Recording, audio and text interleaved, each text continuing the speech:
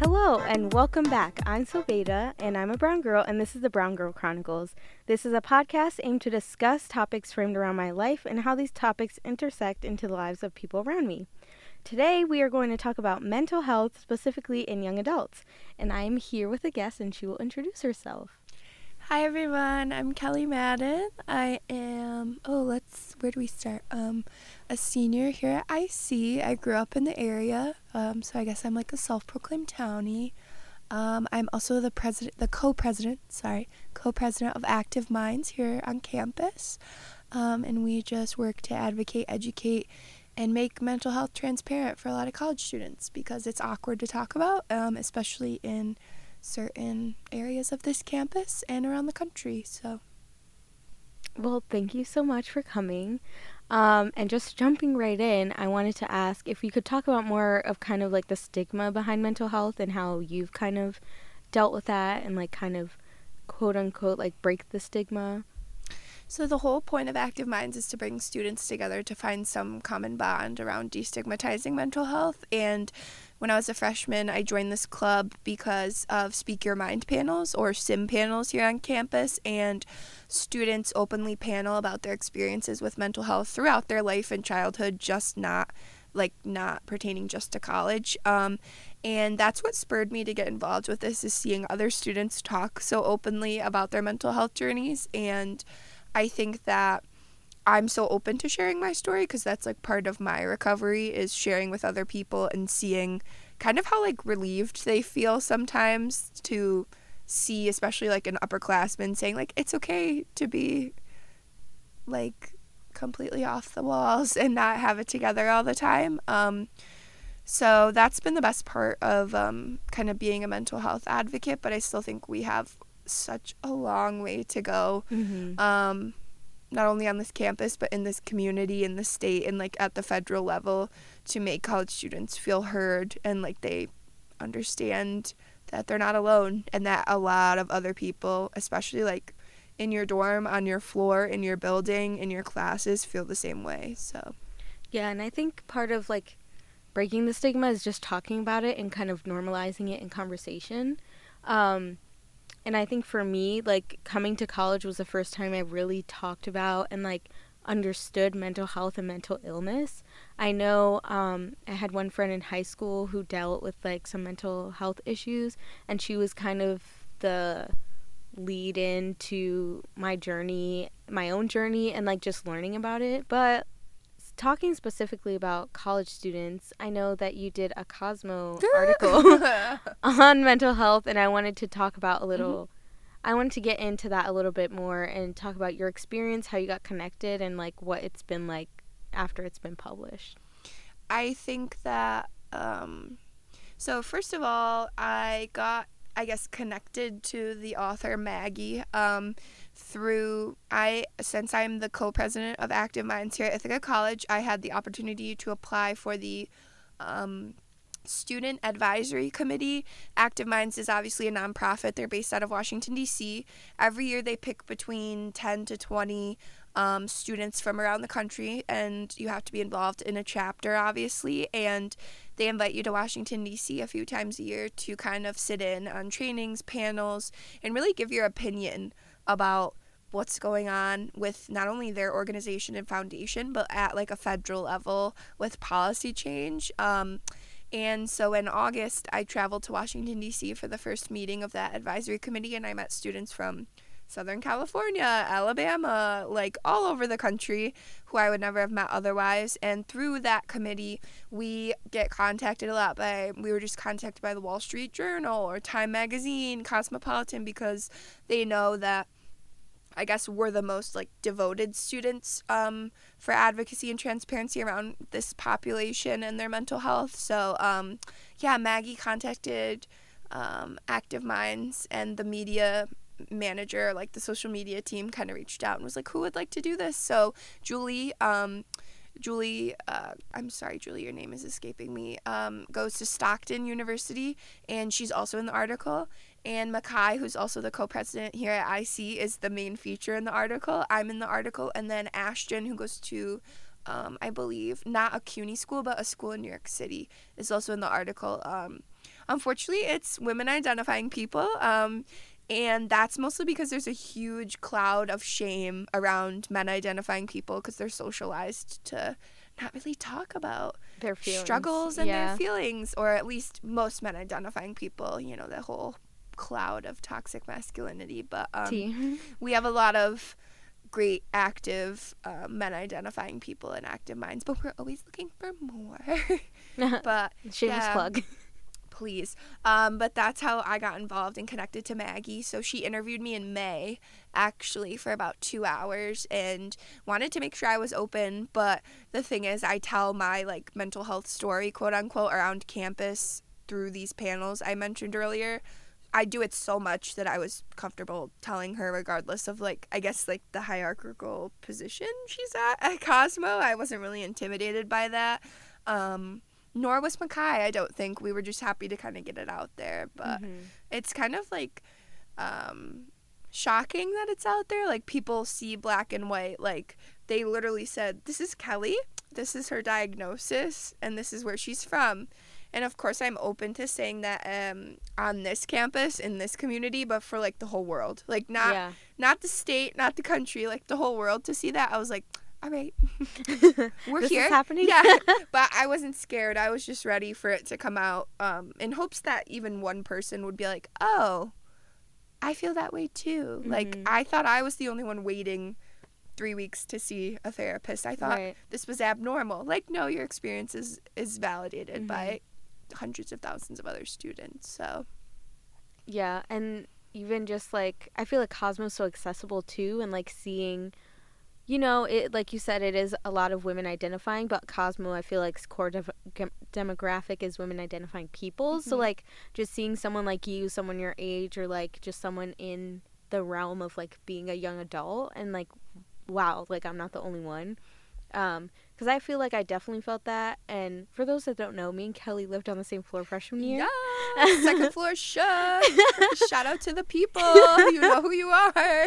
Yeah, and it was just, I feel like we had a really good group. Like, coming into college is such a scary thing already, and then going through all these emotions and, like, all these things, I feel like having that space where I could be like, guys, I'm not feeling great right now, like, I went to therapy, and instead of people being like, you went to therapy, they're like, yes, like, everyone was so supportive. Me too. And just talking about, like, just having that kind of energy and that kind of space, which I know is so, like, rare, and I was so privileged to, like, be around people and have that, though, even those resources too, even though it did take 3 weeks for me to get an appointment. I remember the intake appointment, and then they were like, our earliest thing is, like, at the end of September, and I was like, most people don't understand that. Oh, yeah. Okay. And I also have, like, my own struggles. I don't think I've really publicized them, but I'm, like, an open book, so anyone who talks to me about it, I'll, like, be open. But, like, my struggles are kind of, like, general anxiety and social anxiety, and then, like, depression. So, like, in between, like, for people who don't understand mental illness, like, some of those things, when you're going through them, can be debilitating, and they can be so, like, to the point where if I have a panic attack, like, I won't want to leave. Like, sure. I don't want to be in public, so I won't want to go to classes. Or if I have depression and I'm having, like, a flare-up is what I call them, I won't want to leave my apartment or my dorm for, like, a week. And that's me missing classes. That's me not socializing with people. So it's very, like, detrimental to the way I move and, like, operate in the world. So if it's taking me 3 weeks in between therapy sessions, that is a lot. Like, a lot of stuff is happening in between that, and that's what a lot of people don't understand. If you have these debilitating, like, mental health, like, issues, it's not the best. And I'm so glad you equated that to, like, your physical health, because people, and especially, like, legislators and politicians, don't see that they are equal. Like, you break your arm, you go to the doctor, the emergency room, you get a cast. You are feeling manic or you're feeling depressed, you should do the same exact thing. And you should go, I don't know, to walk-in hours, to Let's Talk hours here at Ithaca College, and seek help immediately. Like, I'm so glad you're using that framework, because it's so important, and people don't realize, like, oh, wow, like it can have the same level of severity. Like, Yeah. it can. Hello. I think it is important to make that distinction between physical and mental health because they are one and the same. They're health. You are a person. If you're feeling these things, it's still equally important. And I think during my mental health journey, I realized that like I shouldn't be dismissive or invalidate my experiences just because it's not physical or like tangible for other people, because one, I know how I'm feeling, and that should be enough for anyone to believe me and how and what's going on. But I also wanted to share something that was in the article. Oh, here we go. It just says it's like a little blurb of information, but it says between 2010 and 2016 the number of students seeking on-campus counseling shot up by 30%, more than 5 times the growth of overall college enrollment.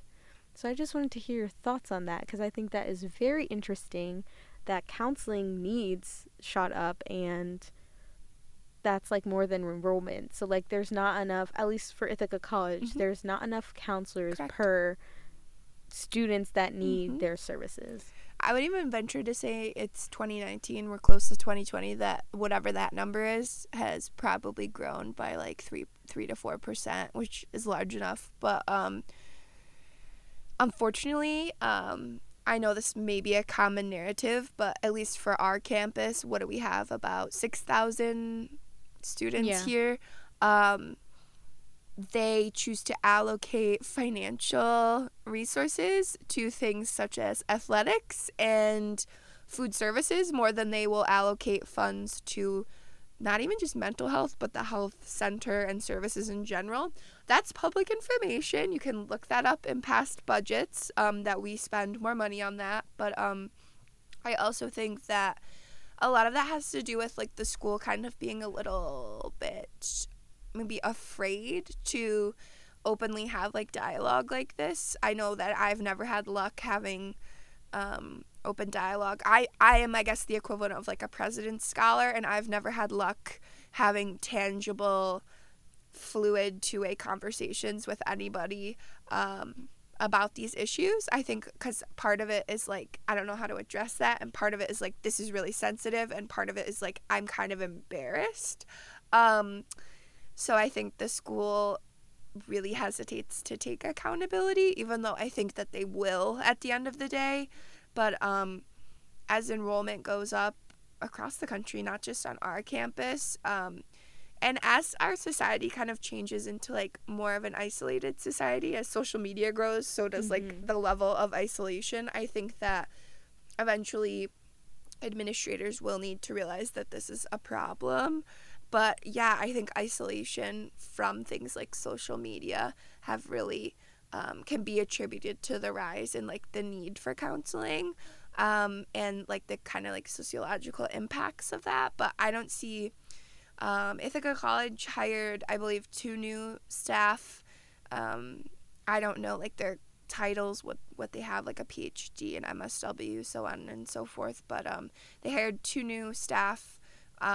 So for this was their first semester here, and they hired Brian Peterson, who's the new director. I think it just comes down to being an institutional problem of how we allocate money, because we prioritize sports over physical and mental health. We also prioritize just other things. I feel like if you look at the budgets, like you said, it's public. Legally has to be public record. Yeah, it's public record, public access. Like you can just see that all these other things are prioritized over mental health and physical health and a lot of other things. And talking about the piece of where we only have 1 person of color per like 10 counselors in the counseling center is really also detrimental to lived experiences. As myself, a brown person, a woman of color, a Latina, I often find that even though I'm trying to better my mental health and I'm going to the counseling center, I'm often found with white people, white men, or white women that are my only options. So then when I'm coming to them and telling them, like freshman year, one of the main things that I had to talk about. So talking about lived experiences and there only being one counselor of color and me being a person of color going to the counseling center, like oftentimes when I do talk about these lived experiences that I've had where I like had encountered a microaggression or someone was just like plain rude to me because of something of my identity, and I'm talking to this counselor and they have no, like, they can't really console me, they can't really speak on it because they are a white person, but they can understand and have empathy, but they can't have sympathy but not have empathy. Yeah. So that's also, like, it kind of hurts too because then it's just like, well, I'm truly alone because I'm going to these professionals and then they can't even, like, tell me anything. Because it's like, counseling's not really about, like, giving advice. It's about, like, bettering you as a person and helping you, like, fix the way you think about things. But if they don't understand how you're thinking about things, they can only speculate and, like, to the best of their ability, which is no fault of their own. It's also like you need to equip your counseling center to match the students that attend this school. Aside from individual sessions, I also go to group therapy. And one of the reasons why is on this campus, since it does take 3 weeks to see your therapist. They really push group therapy as a crutch. They really push group therapy because, one, it is more frequent. You can see somebody every week. And two, no, that's like the only reason. You could just see someone every week. Because individual sessions for me are once a month. Yep. So I have a therapist, love her. I won't say her name, but I love. A month is just. But yeah, so like I can't swear, so it's screwed up. Yeah. Seeing her monthly is just like so many things have happened. So many things happened for me in between my weekly sessions that I just like can't even fathom like living on one session a month. But going to those sessions is also a time because I am usually the only person of color that is a student, or the only person of color in the room, because we already talked about there's only one counselor of color. Yes. So being the only person of color in the room is very interesting because, again, those lived experiences that I talk about, like what would anyone, because, so for those that don't know, group therapy really depends on like everyone in the group kind of contributing, kind of being an active listener, and like getting involved in the conversation to really help. So if I bring something that not everyone can relate to the group, and it's different, I feel like it's different than like a traumatic experience where people like have empathy and try to connect. But your traumatic experiences are unique to your race and ethnicity, so people shouldn't even pretend to. Exactly. So there's like no way to kind of be sympathetic. You can only be empathetic, and like if you don't have that lived experience, like people cannot. There's just no way that it can be a productive kind of group session if I am the only one with this kind of thing.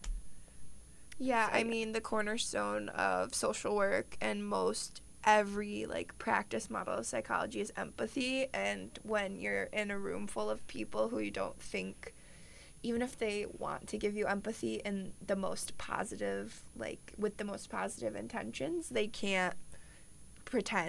shouldn't pretend to give you empathy, and that goes for practitioners as well.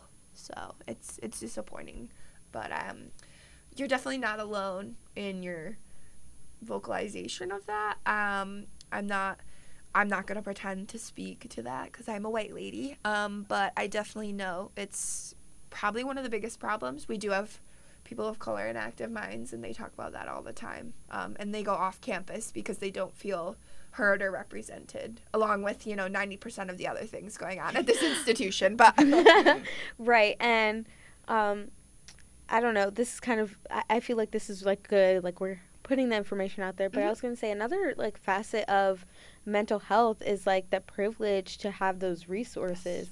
So with going off campus, you need money because sessions are not cheap by any means.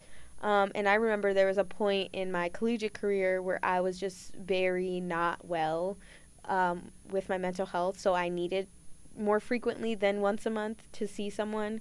So I did try to venture off campus and do that. And being in college is one thing. So I go out of state for college. So I had to get out of state insurance because my insurance didn't cover me in the state that I'm in, New York. And that was a whole struggle to get It's that. Like $4,000 extra a year. Yeah, it was a struggle to get like out of state insurance and then to go off campus and then to find people, because then individual practitioners have their own different like rates. And then once you find someone that has a rate that you can afford, then you have to see if you're compatible with them. Then going through all this, going through an intake session takes like maybe 15 to a half an hour. If you're not compatible with them, then you have to start the process all over. You wasted your time. And all this to say is that like mental health is exhausting. Like having a mental illness is exhausting, but trying to maintain like a healthy mental health cycle is also exhausting. So people who go off campus, like I honestly commend them, because staying on campus, the only perk is really that it's free, but like everything else is kind of a negative. But I don't know what your experience has been, because you said you're also a townie. And you also deal with different things, because I said anxiety and depression, which I feel like most practitioners are equipped. Well versed in, but like I know you have a little bit different. A little messy. A little bit of different stuff. But then that also means that you have to go to somebody who's equipped with that, because then also if you're going to the wrong person for the wrong thing, it's not. That's like going to a foot specialist for your wrist being broken. Like there are different bones in your wrist than there are in your ankle. So my lived experience is, so I moved here in 2015. I was admitted to Cayuga Medical BSU Behavioral Sciences Unit, Services Unit, whatever you want to call it nowadays. Also the Flex Ward. And that meant I needed like state mandated therapy through Tompkins County Mental Health. We live in a very strange community because Ithaca is has one of the highest concentrations of mental health professionals in New York State, as compared to 10 miles in any direction from this town. Like Syracuse doesn't even have that many resources, and they're only an hour away. But I digress. But so I've only pretty much ever gone off campus. Mostly for, like you mentioned, like the severity of my issues. So I openly have post-traumatic stress disorder. So I needed somebody who was willing to do kind of different forms of like dialectical behavioral therapy. And I just, not to bash CAPS, but at the same time to bash CAPS, there's no one there equipped to kind of like unpack like the emotional and physical abuse I suffered. On top of that, I've recently been told I have borderline personality disorder. So all of the stars are aligning for me, because I actually find a lot of like peace in that. And again, not something I feel like I could see a practitioner here. Like when you have, I guess a diagnosis, I don't want to say as severe as that, because we're not stigmatizing here, but it's like, if you're a paranoid schizophrenic, you're not going to be able to see somebody once a month or once every 2 weeks. You need to be going once a week, 2 times a week. Like, you need to have accessibility, and obviously financial resources hinder that, and I can get into that in a minute, but like, you're facing really severe mental illness, and you can't get that for free on this campus, let alone get that. I mean, Cornell is a little bit better because of the size. They have a lot more practitioners. A lot of the psych professors who teach here like once a year are practicing at Cornell Mental Health. So that's really cool that we can intersect in that way. But yeah, Ithaca College cannot provide me like the really in-depth, like once a week, even 2 times a week, like therapy that I need for my recovery. But again, like, really glad you brought up the financial issue, because I also speak about this on campus a lot, because it's also another stigmatized thing. I, throughout my whole college career and my, like, I guess teenagehood years, have faced a lot of, like, low socioeconomic circumstances and financial insecurity. And I was on Medicaid for a while, and that just doesn't jive well with a lot of practitioners in this area. A lot of both physical and mental health practitioners will not take Medicaid because they get no kickbacks from it. They're not reimbursed for anything. So that's just the sad reality of like, oh, I can't see a practitioner who would actually really help me because they might have a really great plan for me, but they're not taking or accepting Medicaid. Which sucks for them because they can't. Mm-hmm. Because we're not putting blame on them. First of all, healthcare in the United States is Bernie 2020. healthcare in the United States isn't the greatest. So then when we talk about like just anything about healthcare, it just is like this endless circle of like all this stuff. But no one's blaming the practitioners because obviously they need to make a living. But then again, like if you need to see a specialist, if you need to see anyone and they don't take Medicaid, that is a huge issue. I know when I was going off campus, I ended up getting Medicaid through the state because I didn't, like, I also am from a low socioeconomic background, so I could not afford to, like, just buy insurance. And that was also something that hindered, like, that process that I had mentioned before of finding someone, because then I would do an intake. I would have a great, like, relationship with this person. They're like, oh, so, like, how are you going to pay? And then I was like, oh, you know, just, like, Fidelis. They're like, sorry, I don't take that. Or else they're like, the copay is going to be like $100. Yeah. Let me just sell my organs. Right. But yeah, so the financial component, like there's so many layers that come with even just like mental health that, and I don't think a lot of people are aware. Another layer is diagnoses that you mentioned before. I know I've spoken to some people and they said they would rather not be diagnosed for XYZ reasons, and then some people do want to be diagnosed. And I know you felt like a sigh of relief, like once you found out like you had border personality disorder. Borderline. Lot of words. Borderline personality disorder. Which people conjure an image in their head, and it's exactly the opposite of what you think it is. They hear borderline and they're like, oh my God. Talking about diagnoses, I know that because, again, not to put stigma or a hierarchy within different diagnoses, but like people who don't suffer from certain mental illnesses, they are judged in a way that is like, oh, this is more severe. We can't like take you on. Sometimes even for jobs, I know, like when you release medical information, I know like the Peace Corps has something about like mental health, like if you take medication for mental health. Into it. I don't qualify for the Peace Corps. If you take medication for mental health, like you're not allowed to go, because I think it's like it depends like where even they place you. In the military sometimes as well. Yeah, it depends where they place you, that because like they don't want to place you somewhere where you can't get your medicine, but also like you're with children. Yeah, and you're in this like place for 2 years, so like if you have any like and you can get access to that, like that's a lot. For sure. And I also find that I find comfort in a diagnosis because I'm like, oh, like depression, like this means that like I'm sad for no reason sometimes. Sometimes I can't leave my house. Like this makes sense. Like, thank you.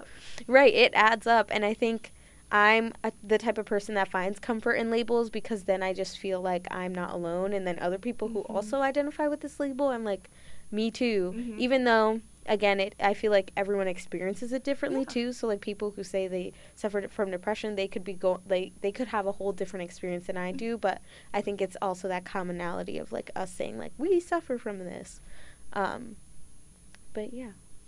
I completely agree. I think it's like 50-50 for most people around our age that I talk to in this community. And like I mentioned, you know, students from across the country that I'm really privileged and lucky to work with, they also kind of reiterate that it's like a sense of community and relief when they find like, oh my gosh, like we can talk about our anxiety on that level, or we both don't want to go to Wegmans because it's really crowded. Like I'm so glad we have that like bond, I guess. It's a bonding mechanism, but at the same time, I think it just as much it leads to more stigmatization.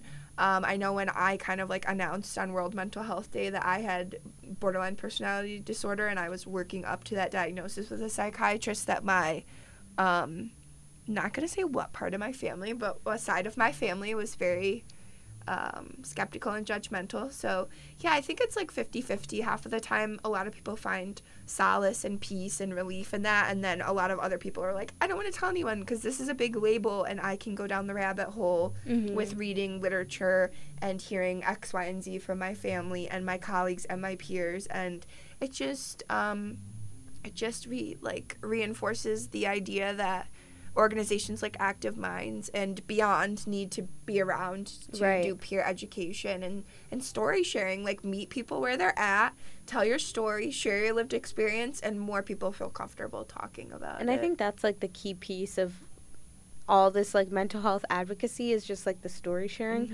But then it's also the other piece of, like, not making sure you're not forcing people to, like, be out of their comfort zone, because, again, it's not I feel like this with kind of all subjects or, like, marginalized identities I identify with. Like, it's not my job to educate you, but if I am sharing my story, like, you should listen and understand, like, this is how I'm feeling and this is, like, my truth. And you said something again. I just keep forgetting what you say, and I'm like, ooh, that's good. Oh, you were saying that you can talk to people about it and be like, oh, like, we have the same, like anxiety trigger or something. And I also think that's really, like, that sense of community has been really great for me, because I know sometimes when I talk to people who don't have mental illness, when I talk to them about when I talk to them about my anxiety or, like, what triggered my panic attack, they kind of just, like, look at me weird, or, like, just because they're the simple fact that they cannot comprehend, like, how X leaded to Y and, like, how this leaded to that, or, like, they just don't understand those feelings. So then talking to someone that kind of does understand those feelings is just kind of, like, again, a sigh of relief where I can just, like, talk to someone and not feel judged or pity, because I feel like pity is the big thing that some people also feel when they don't, like, just understand. And it doesn't help, too, like, when people are like, oh, like, are you okay? And I'm like, no, I'm just, like, telling you. I'm just telling you about this experience because I needed to vent, just like any other thing I need to vent about. But, yeah. I definitely hope that beyond my years at Ithaca College, we can still have a platform for these conversations, and I wholeheartedly hope that more students of color feel heard, because I definitely don't enjoy going into a class where half of it is people of color and half of it is white students, and I'm the only one who has to sit there and tell them my story. They're not finding things. Maybe they find a sliver of my story, some commonality in it, but they're not. I'm just as, disappointed, like, as they are. And I just hope that we can continue on an upward path of really just sharing lived experiences, even if it's just, like, around a coffee table, around the table in the dining hall, like, you're with two friends, or you're meeting new people, or you're out at, like, Mooney's and you're just, like, having that conversation. But yeah, I think we have a really, really, really long way to go on this campus, but comparatively we're doing really well here, but I mean across the country. Well, Kelly, thank you so much for coming on. God, thank you so much for having me. Like, I'm honored. To this episode. And if the people want to find out more about Active Minds, where can they find information? For sure. So Active Minds, I see Active Minds on Instagram. I guess that's our most used platform. We meet at 12:15 every Thursday, unless we're on a break from school, in Williams 224. And we meet as an executive board every Monday at 8 p.m. in Williams 224. All are welcome. It doesn't matter if you have mental illness. At Active Minds, we like to say everyone has mental health, but not everyone has mental illness. So please just come. It's not a support group. We do have educational presentations about anything under the sun, and we just want to support each other. But otherwise, my Instagram, what is it? It's at KXLLB_. But that's my personal one, so take that with a grain of salt. But thank you so much for having me, Sobe. Yes, and thank you to all the listeners that are listening to this episode today. You can listen to the Brown Girl Chronicles and any other podcast by the Ithacan on Spotify, Apple Podcasts, SoundCloud, and wherever else you listen to podcasts.